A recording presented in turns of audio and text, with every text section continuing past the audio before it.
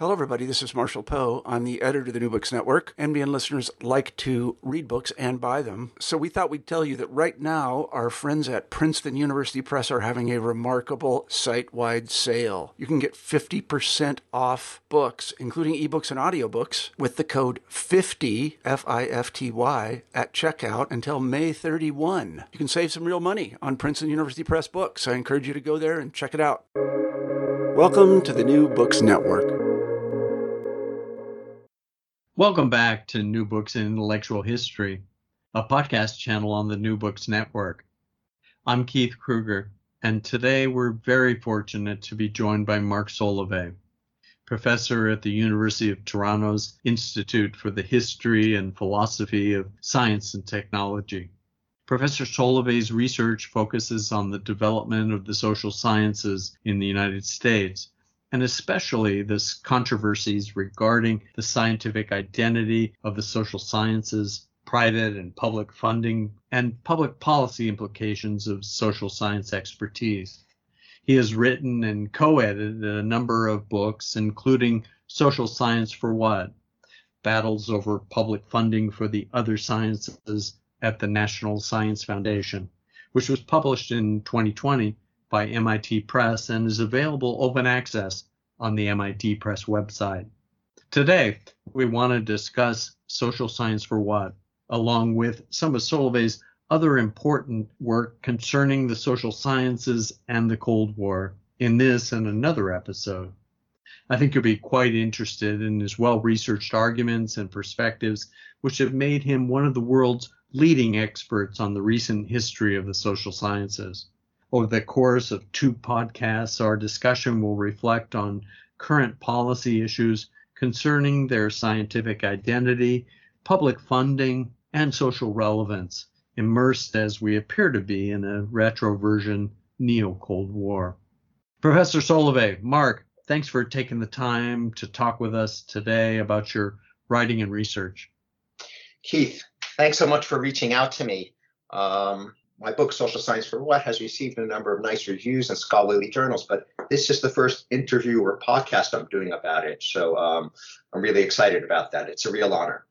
Great. Hey, thanks. As a starting point, I want to ask you about your teaching and research through the Institute.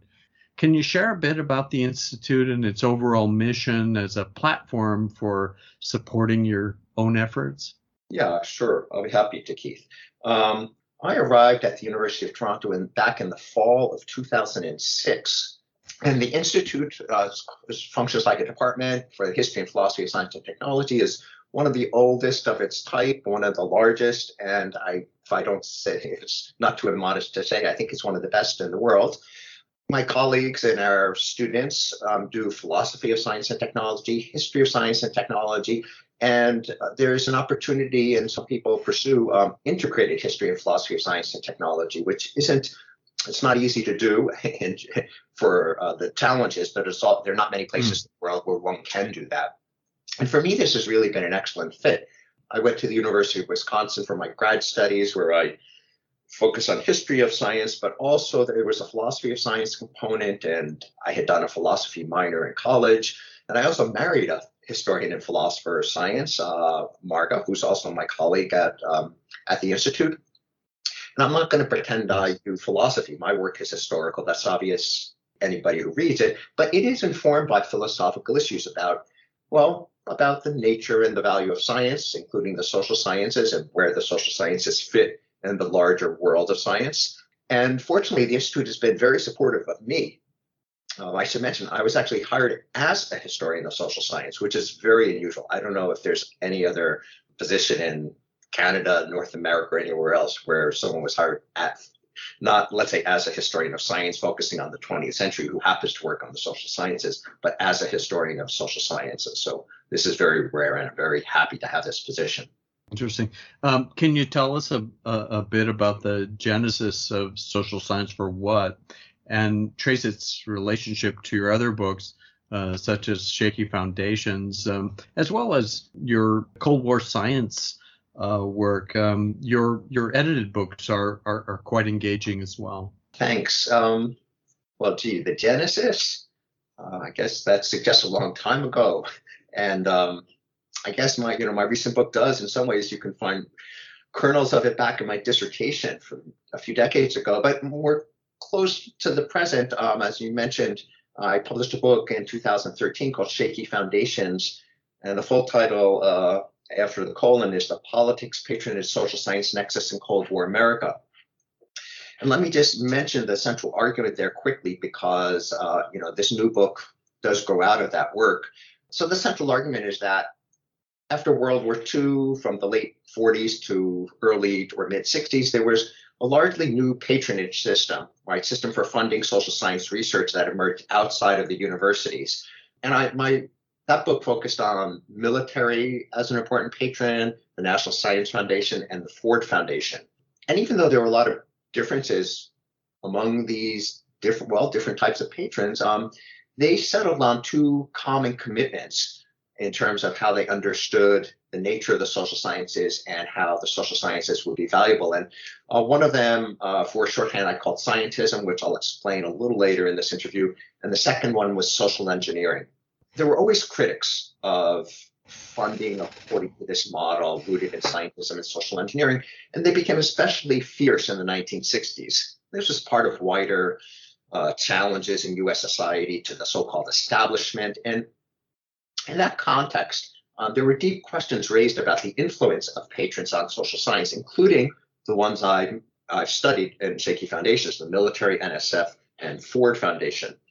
This was also related to deep questions about the nature and social value of the social sciences themselves. Well, in 2014, after my book was published, I thought I was done with at least the story of social science at the National Science Foundation. But at the time, there were mounting conservative attacks on NSF social science funding, mainly from Republicans. And I decided it seemed too important a story to leave aside. And I wanted to take the story that I ended in the 1960s in Shaky Foundations and develop it further and trace it basically down to the present. So I had done a lot of research, and I thought, okay, I would write a short book, maybe 40,000 words. It would take me a year. Well, in retrospect, that's pretty funny if you've read my book, because it's more than 100,000 words. It took me about 5 years. Anyway, just let me take a moment to thank my wonderful editor at MIT Press, Katie Helka, and her team, and for making available an open access version. That's been a great way to make my book more visible and accessible to a wide range of readers. That's great. The open access angle really is something, especially these days with what's going on with the Internet Archive. And glad you picked that up from the 60s on, because it's an interesting follow-up to Shaky Foundations. One of your lead-in quotes for the introduction to Social Science for What is attributed to the National Science Foundation's head of social sciences policies and programs in the mid-1950s, the sociologist Harry Alpert. Do you mind reading it for us? No, not at all. Okay, let's see. Here it is. The social sciences have prospered best in the federal government, where they have been included under umbrella classifications of the scientific disciplines, in close company with scientific areas which enjoy the prestige and status of biological or physical sciences. The social sciences have enjoyed a protection and nourishment which they normally do not have when they are identified as such and stand exposed, naked and alone. Yeah, so that was Alpert's quote. And first, let me a quick comment. Alpert has been, I think, unfairly overlooked in the history of the social sciences and even the history of sociology, his discipline. I mean, it's true he didn't produce any great sociological theory, but he was enormously important at the National Science Foundation, which I hope I make my case in my books that this has been enormously important for the social sciences themselves. It was Alpert who established the framework for a viable funding strategy at the agency under very difficult conditions, and which has had a very long-term impact. And his quote points to a basic truth about the history of the social science in the federal government, which is that their status has been very problematic. And one of the ways of protecting them from all sorts of criticisms has been to place them under the wider scientific umbrella, where the natural sciences, the physical and biological sciences, are taken to be the assumed leaders. And because of the problematic status of the social sciences, this has always created seriously worries for agency leaders because they worry criticism of social science will lead to criticism of the agency, which threatens its reputation and its budgets. So the scientific umbrella has been a widespread strategy for protecting the social sciences, and that's Alpert's point, and I think it's a very important point. Yeah, thanks for sharing that. It also serves, though, as an effective lead-in for your, I guess I call it your call to action. And as you put it, and I quote, for fresh thinking about the need for a new social science agency, National Social Science Foundation. Can you provide listeners with a lay of the land? What are the big stakes here? Well, I do think the stakes are big. And I hope that's clear as we make it through some of the other issues that we'll be discussing. So first, I'll just go through this very quickly right now. So there was a National Social Science Foundation proposal put forth in the 1960s by a U.S. Senator, Fred Harris. He believed, and other people who supported his proposal believed, that federal agencies, including the NSF, weren't treating the social sciences well. They didn't have enough funding, representation, influence, and other things. I'll say more about Harris's proposal later, but that proposal failed by the late 1960s, early 70s, and then it faded quickly from view. But I think the problems that he and other people who supported his proposal identified remained. As a matter of fact, I argue that they be intensified in the latter part of the 20th century, and they continue today. So my proposal is really straightforward, if somewhat ambitious, which is to revive the idea and hopefully leading to a new agency in the federal government. The social sciences study so many important topics, Keith, and the economy, politics, war, peace, social identities, education, crime, unemployment, mental health. You can go on and on. It's really important that they're adequately funded, and I think the U.S. government could be doing a much better job. So the point of reviving the National Social Science Foundation idea is to see how we could strengthen the social sciences, enhance their value, to contribute to national well-being more effectively and more generally human welfare. So Keith, and I hope the listeners out there, and I hope there are many social scientists out there will agree with me that these are pretty big stakes. Yeah, thanks for that. I think that well supports your call to action. At Chapter 1 is foundational to understanding all the challenges that the social sciences were confronted with, as you've mentioned, from their identity crisis as sciences, their practical value and standing in scientific affairs overall. These issues all emerged in the partisan debates over proposals to establish the NSF. Your book helps fill an important research gap in this area. Rather than focus solely on the complexities involved from the vantage point of a single discipline such as economics or political science, you also examine what the NSF debate represented for social science writ large. As you point out, Vannevar Bush and his 1945 policy report delivered to President Truman was entitled Science, the Endless Frontier. It figures prominently in what becomes the partisan nature of the NSF debate. What should we know about Vannevar Bush and his policy report, and why is it significant for the social sciences? Yeah, well, there is a lot to say here. Let me, let's see, I'll try to boil it down to the essentials. First, many listeners may know that Science, the Endless Frontier is a landmark policy document in U.S. history of the federal government, U.S. science, U.S. science policy. It's still referred to, frequently today in scholarly writings, and every time there's another 10-year passes, there's another anniversary issue, or there's another journal devoted to reflecting on its support. So it's really an enormously important document. It was commissioned originally by Franklin Roosevelt when he was president, but Roosevelt died in office. So Bush delivered his report to Roosevelt's successor, President Truman, and that was in the summer of 1945. Bush himself was enormously important. He was an electrical engineer and one of the top science policy advisors in the federal government during World War II. And Science Day on the Frontier is interesting for many reasons, but I'll just focus on what's most important for our story here. It called for a large, comprehensive new science agency to be established. But as for the social sciences, Bush explicitly said, well, we haven't really studied them. Their needs are unknown. So let's leave them aside for now. And, let's get the new agency established. And then whether it should include the social sciences can be considered later. Now, that's really looks, if you just look at it, it looks like it's sort of an offhand comment, like, an afterthought. They finished the study and they don't know what to do with the social sciences. But there's a revealing backstory to that. So very quickly, Bush had shaped Roosevelt's original request for a policy report, and Bush left out the social sciences in that request. And we know from other documents that Bush actually distrusted the social science. It would be unfair. Okay, it would be unfair to say he was like completely anti-social science, but he was a moderate conservative for his day, and he was critical of social science role in various liberal reform efforts, including the New Deal.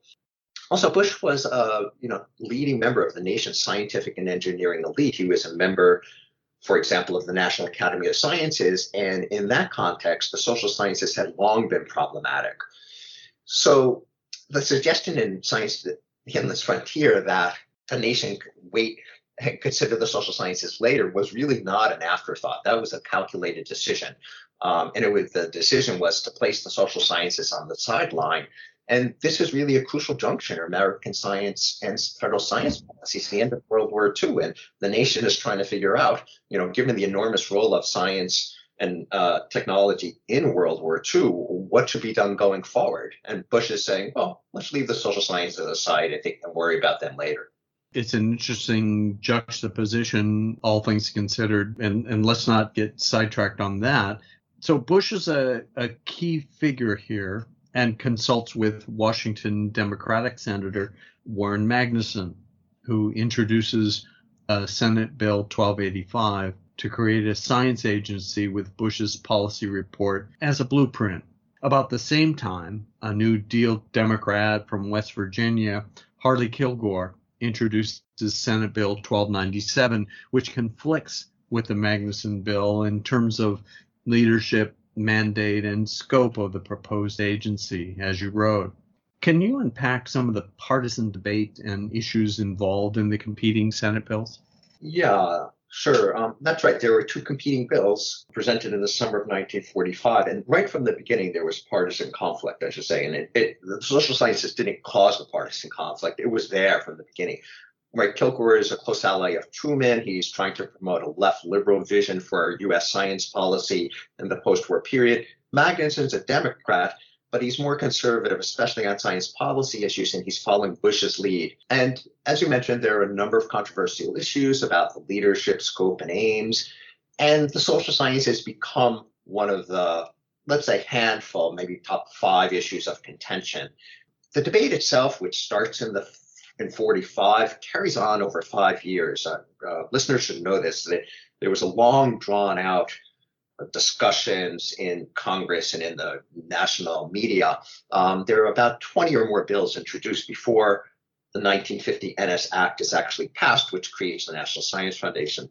I should also mention that one of the consequences of this drawn-out debate is that by the time NSF gets established, other agencies, especially the military branches, have moved very strongly into the support of science and technology. So NSF, when it's created, is actually sort of small and doesn't look a lot like the large centerpiece and comprehensive agency that Bush envisioned.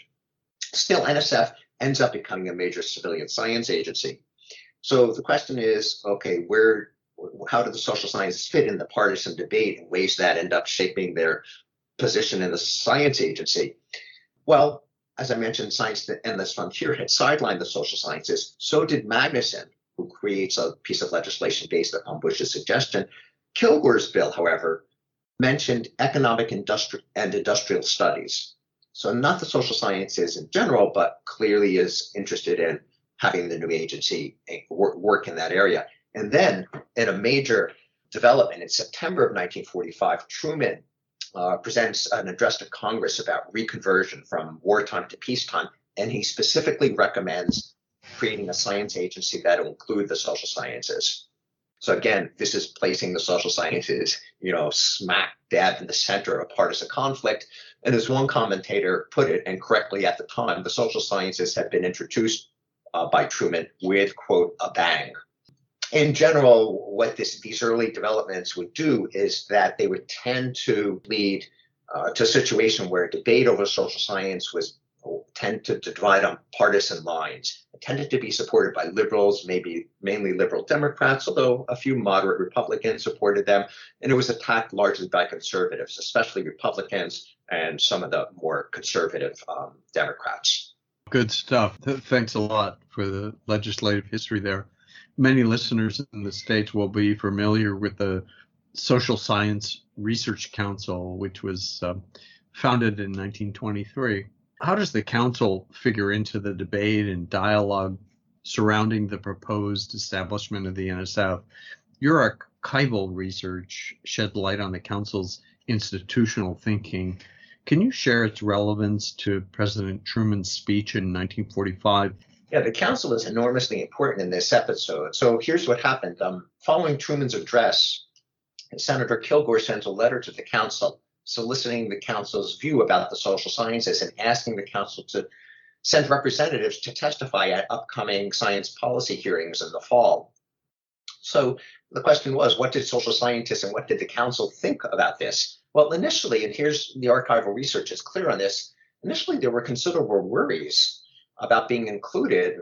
You might ask why. Well, the concern was that this would be a new federal agency and extensive federal funding might lead to the political control and corruption of social science research, an issue that is perpetually with us and involves not just the social sciences, but the sciences. And we see it in the present day, issues about global warming or vaccines. One of the concerns is, well, who is funding the research and how might that funding be corrupting the research? So those concerns were there back in the council's considerations. But not surprisingly, social scientists were also really worried about being excluded from this major new science agency. And the pro-inclusion view quickly became dominant, especially after Truman's address to Congress. At the congressional hearings in 1945, the council sent a handful of scholars, and these were major scholars of the day. It's really important. These were not just minor characters. The main figure representing the council's view was the economist Wesley Mitchell. There was also the sociologist William Ogburn, the psychologist Robert Yerkes. These are, towering figures in the first half of the 20th century for the social sciences. And their case was that social science should be included because social science is a legitimate part of science. This goes back to an idea that there's a unified scientific enterprise.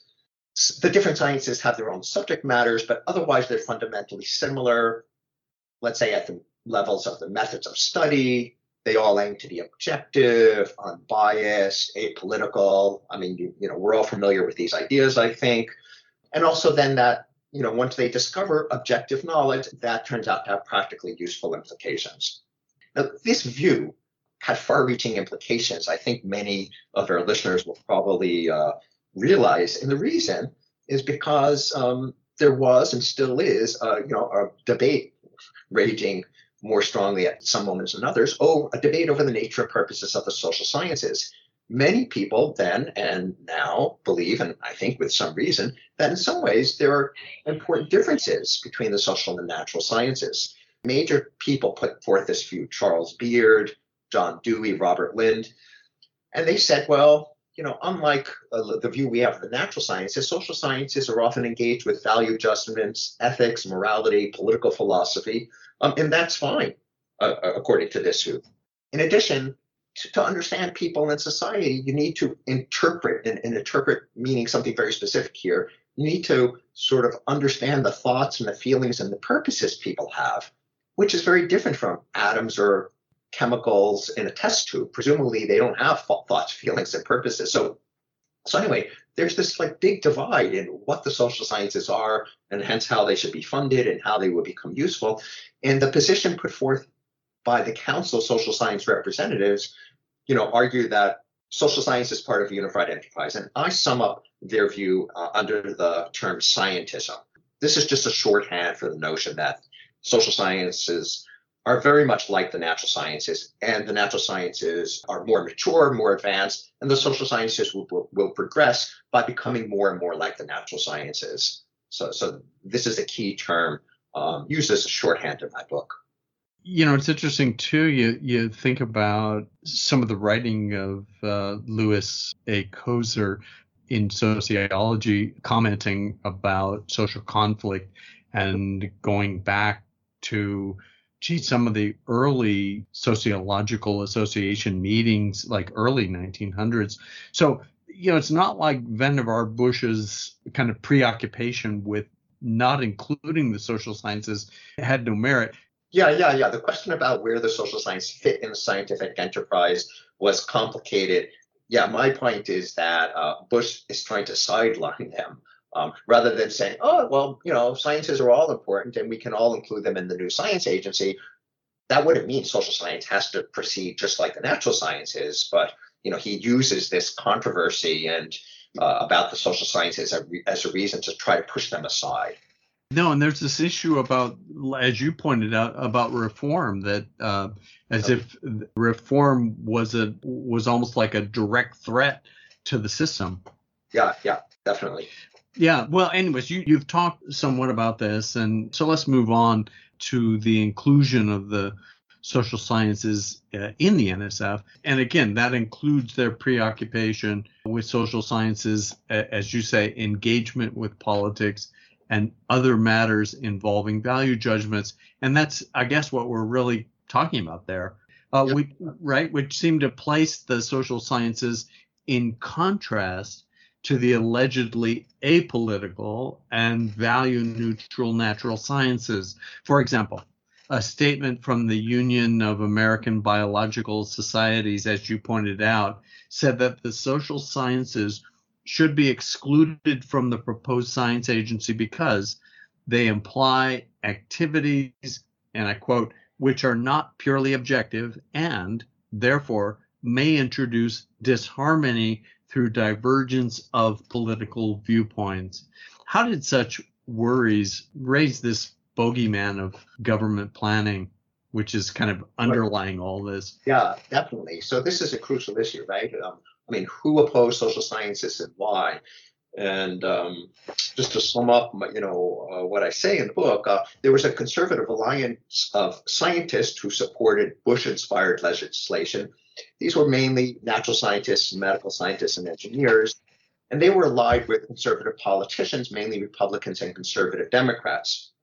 And their argument, as we've been alluding to, was that the social sciences are really very different, but they meant this also in a derogatory way, to suggest that they're really not scientific. They're subjective rather than objective. It's hard to quantify and experiment and get reliable results, so they're more unreliable than the natural sciences. There's no universal laws to be discovered. And also, the social sciences are involved with values and ideology, social philosophies. And again, they tended to they meant this in a derogatory way, especially they're involved with leftist philosophies and programs associated with the New Deal or Marxism, supporting racial equality, social welfare programs, world government.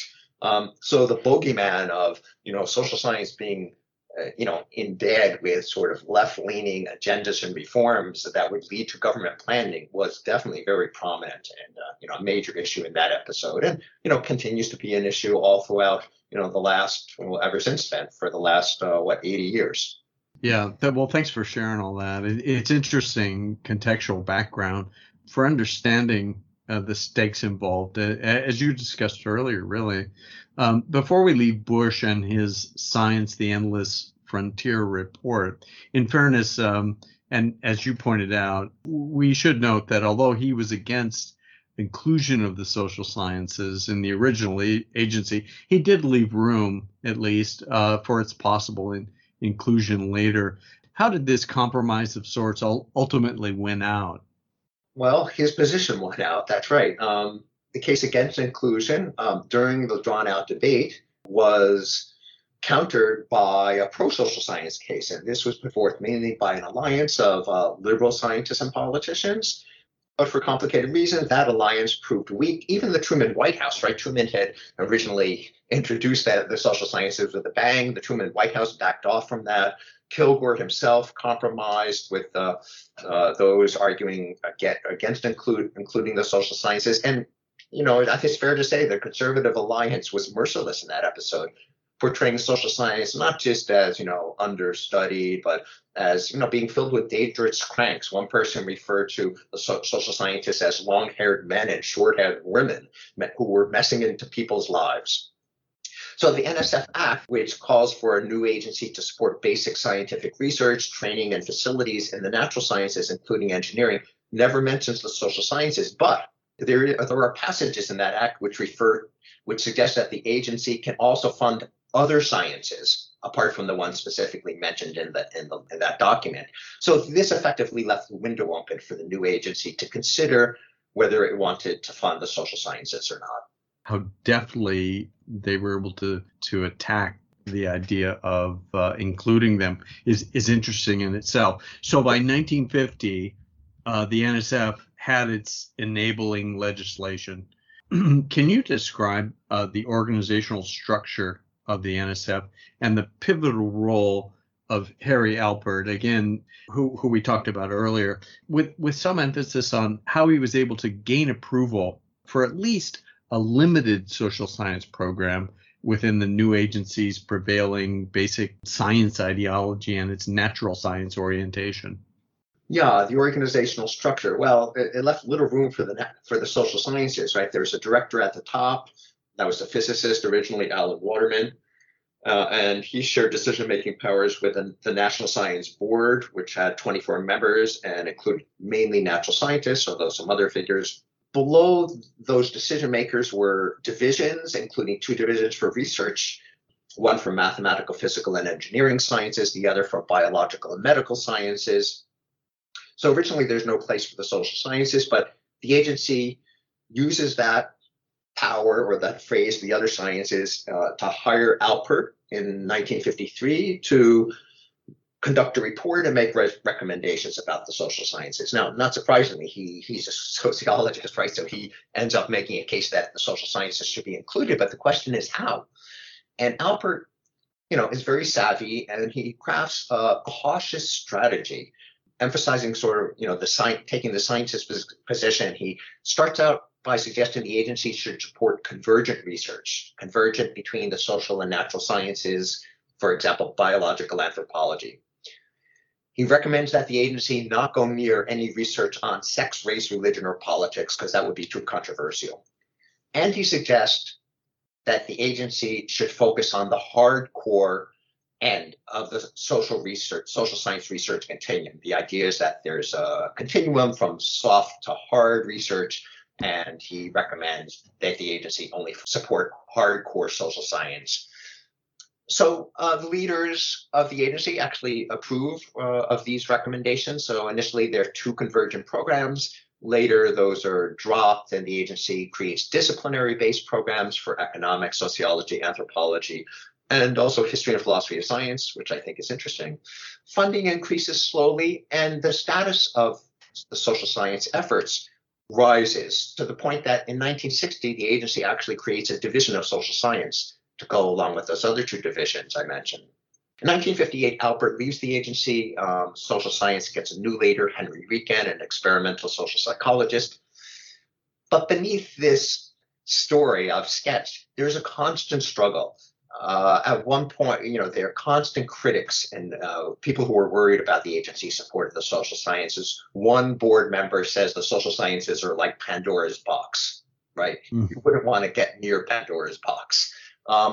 At one point, Alpert's assistant says that defending the social sciences at the agency is an even harder task than Sisyphus had. Now, in a fascinating twist I can only mention here, Alpert himself had a much more complex view. He really rejected a narrow scientific approach and recognized the value of, quote, softer forms of research. But, he didn't have room to support his personal views in the context of that difficult environment he found himself in at the NSF. Alpert's influence, speaking of which, and his NSF writing after he left the agency overlap in part with your focus in Chapter 3, which you titled Help from Above, Modest Flourishing During the Liberal High Tide, 1957 to 1968. You note some major changes in NSF social science under the leadership of Henry Rieken. And he was, in fact, the first NSF Social Sciences Division Director when it was created, right, in 1961. Yep. Can you unpack some of the significance of this era? Why did you call it, number one, Help from Above? And what were the primary factors that led to funding increases for the social sciences during this period? Yeah, well, Help from Above, that was Sputnik. So, right, the Soviets launched Sputnik, the first artificial Earth satellite. This caused sort of an uproar or panic in U.S. federal science policy circles. The Russians were getting ahead of us, or the Soviets, in the Cold War competition for advanced science and technology. And this provided a basis for increased funding, new agencies like NASA. And basically, the story there is that rising federal science budgets made it easier for people to give the social sciences a little more funding. And then in the 1960s came the rise and the heyday of reform liberalism. So this is sort of also happening at, you might say, the top of the political system, although it's supported by changes below. Right. So during the Kennedy and then the Johnson administrations, there's the Great Society programs and the war on poverty. And abroad, there's the U.S. moves more aggressively to support development programs in so-called underdeveloped countries or regions. And counterinsurgency efforts to fight communism abroad. And all of those programs were informed by and gave more space to the social sciences, right? So the social science experts were sought out to help understand and manage things like economic growth, inflation, unemployment, racial unrest, poverty in the midst of plenty, as the phrase of the day had it, and also abroad, population control and left-wing insurgencies. And in this context, the question arose, even though federal funding for social science was increasing, was the government doing enough? Was it using social science adequately? And especially liberals, liberal Democrats usually, but some moderate Republicans argued no. So the social sciences were benefiting, including the social science program at NSF, but it was also being criticized, sometimes fiercely. And taking the language from the day, social scientists and others portrayed the social sciences as victims of discrimination, as second-class citizens. Yeah, so that was help from above, but it also created a new environment in which scrutiny of federal support for the social sciences intensified. You have some quotes from some of the key figures from the Manhattan Project who had previously had the things they said about the social sciences. I think it was Edward Teller in particular, right? Yeah, he said they were no more scientific than Christian Science, right? Not very flattering. No, not exactly. Yeah. Well, I guess carrying on from there, the second-rate status of the social sciences had started to be more seriously questioned. Yeah. As you write to open your fourth chapter, and I quote, during the mid to late 1960s, the social sciences had considerable influence on major governmental policies and programs, from the war on poverty to the war in Vietnam. And your title is Two Challenges, Two Visions, the Daddario and Harris Proposals. Can you share with listeners the significant changes and striking continuities in the funding and status of the social sciences during these tumultuous years in American society and politics? Yeah, sure, Keith. And they were tumultuous, as we're constantly reminded in documentaries and books. So this was really a crucial historical juncture, right? I mean, in global politics, but also just in American society and politics, including the sciences.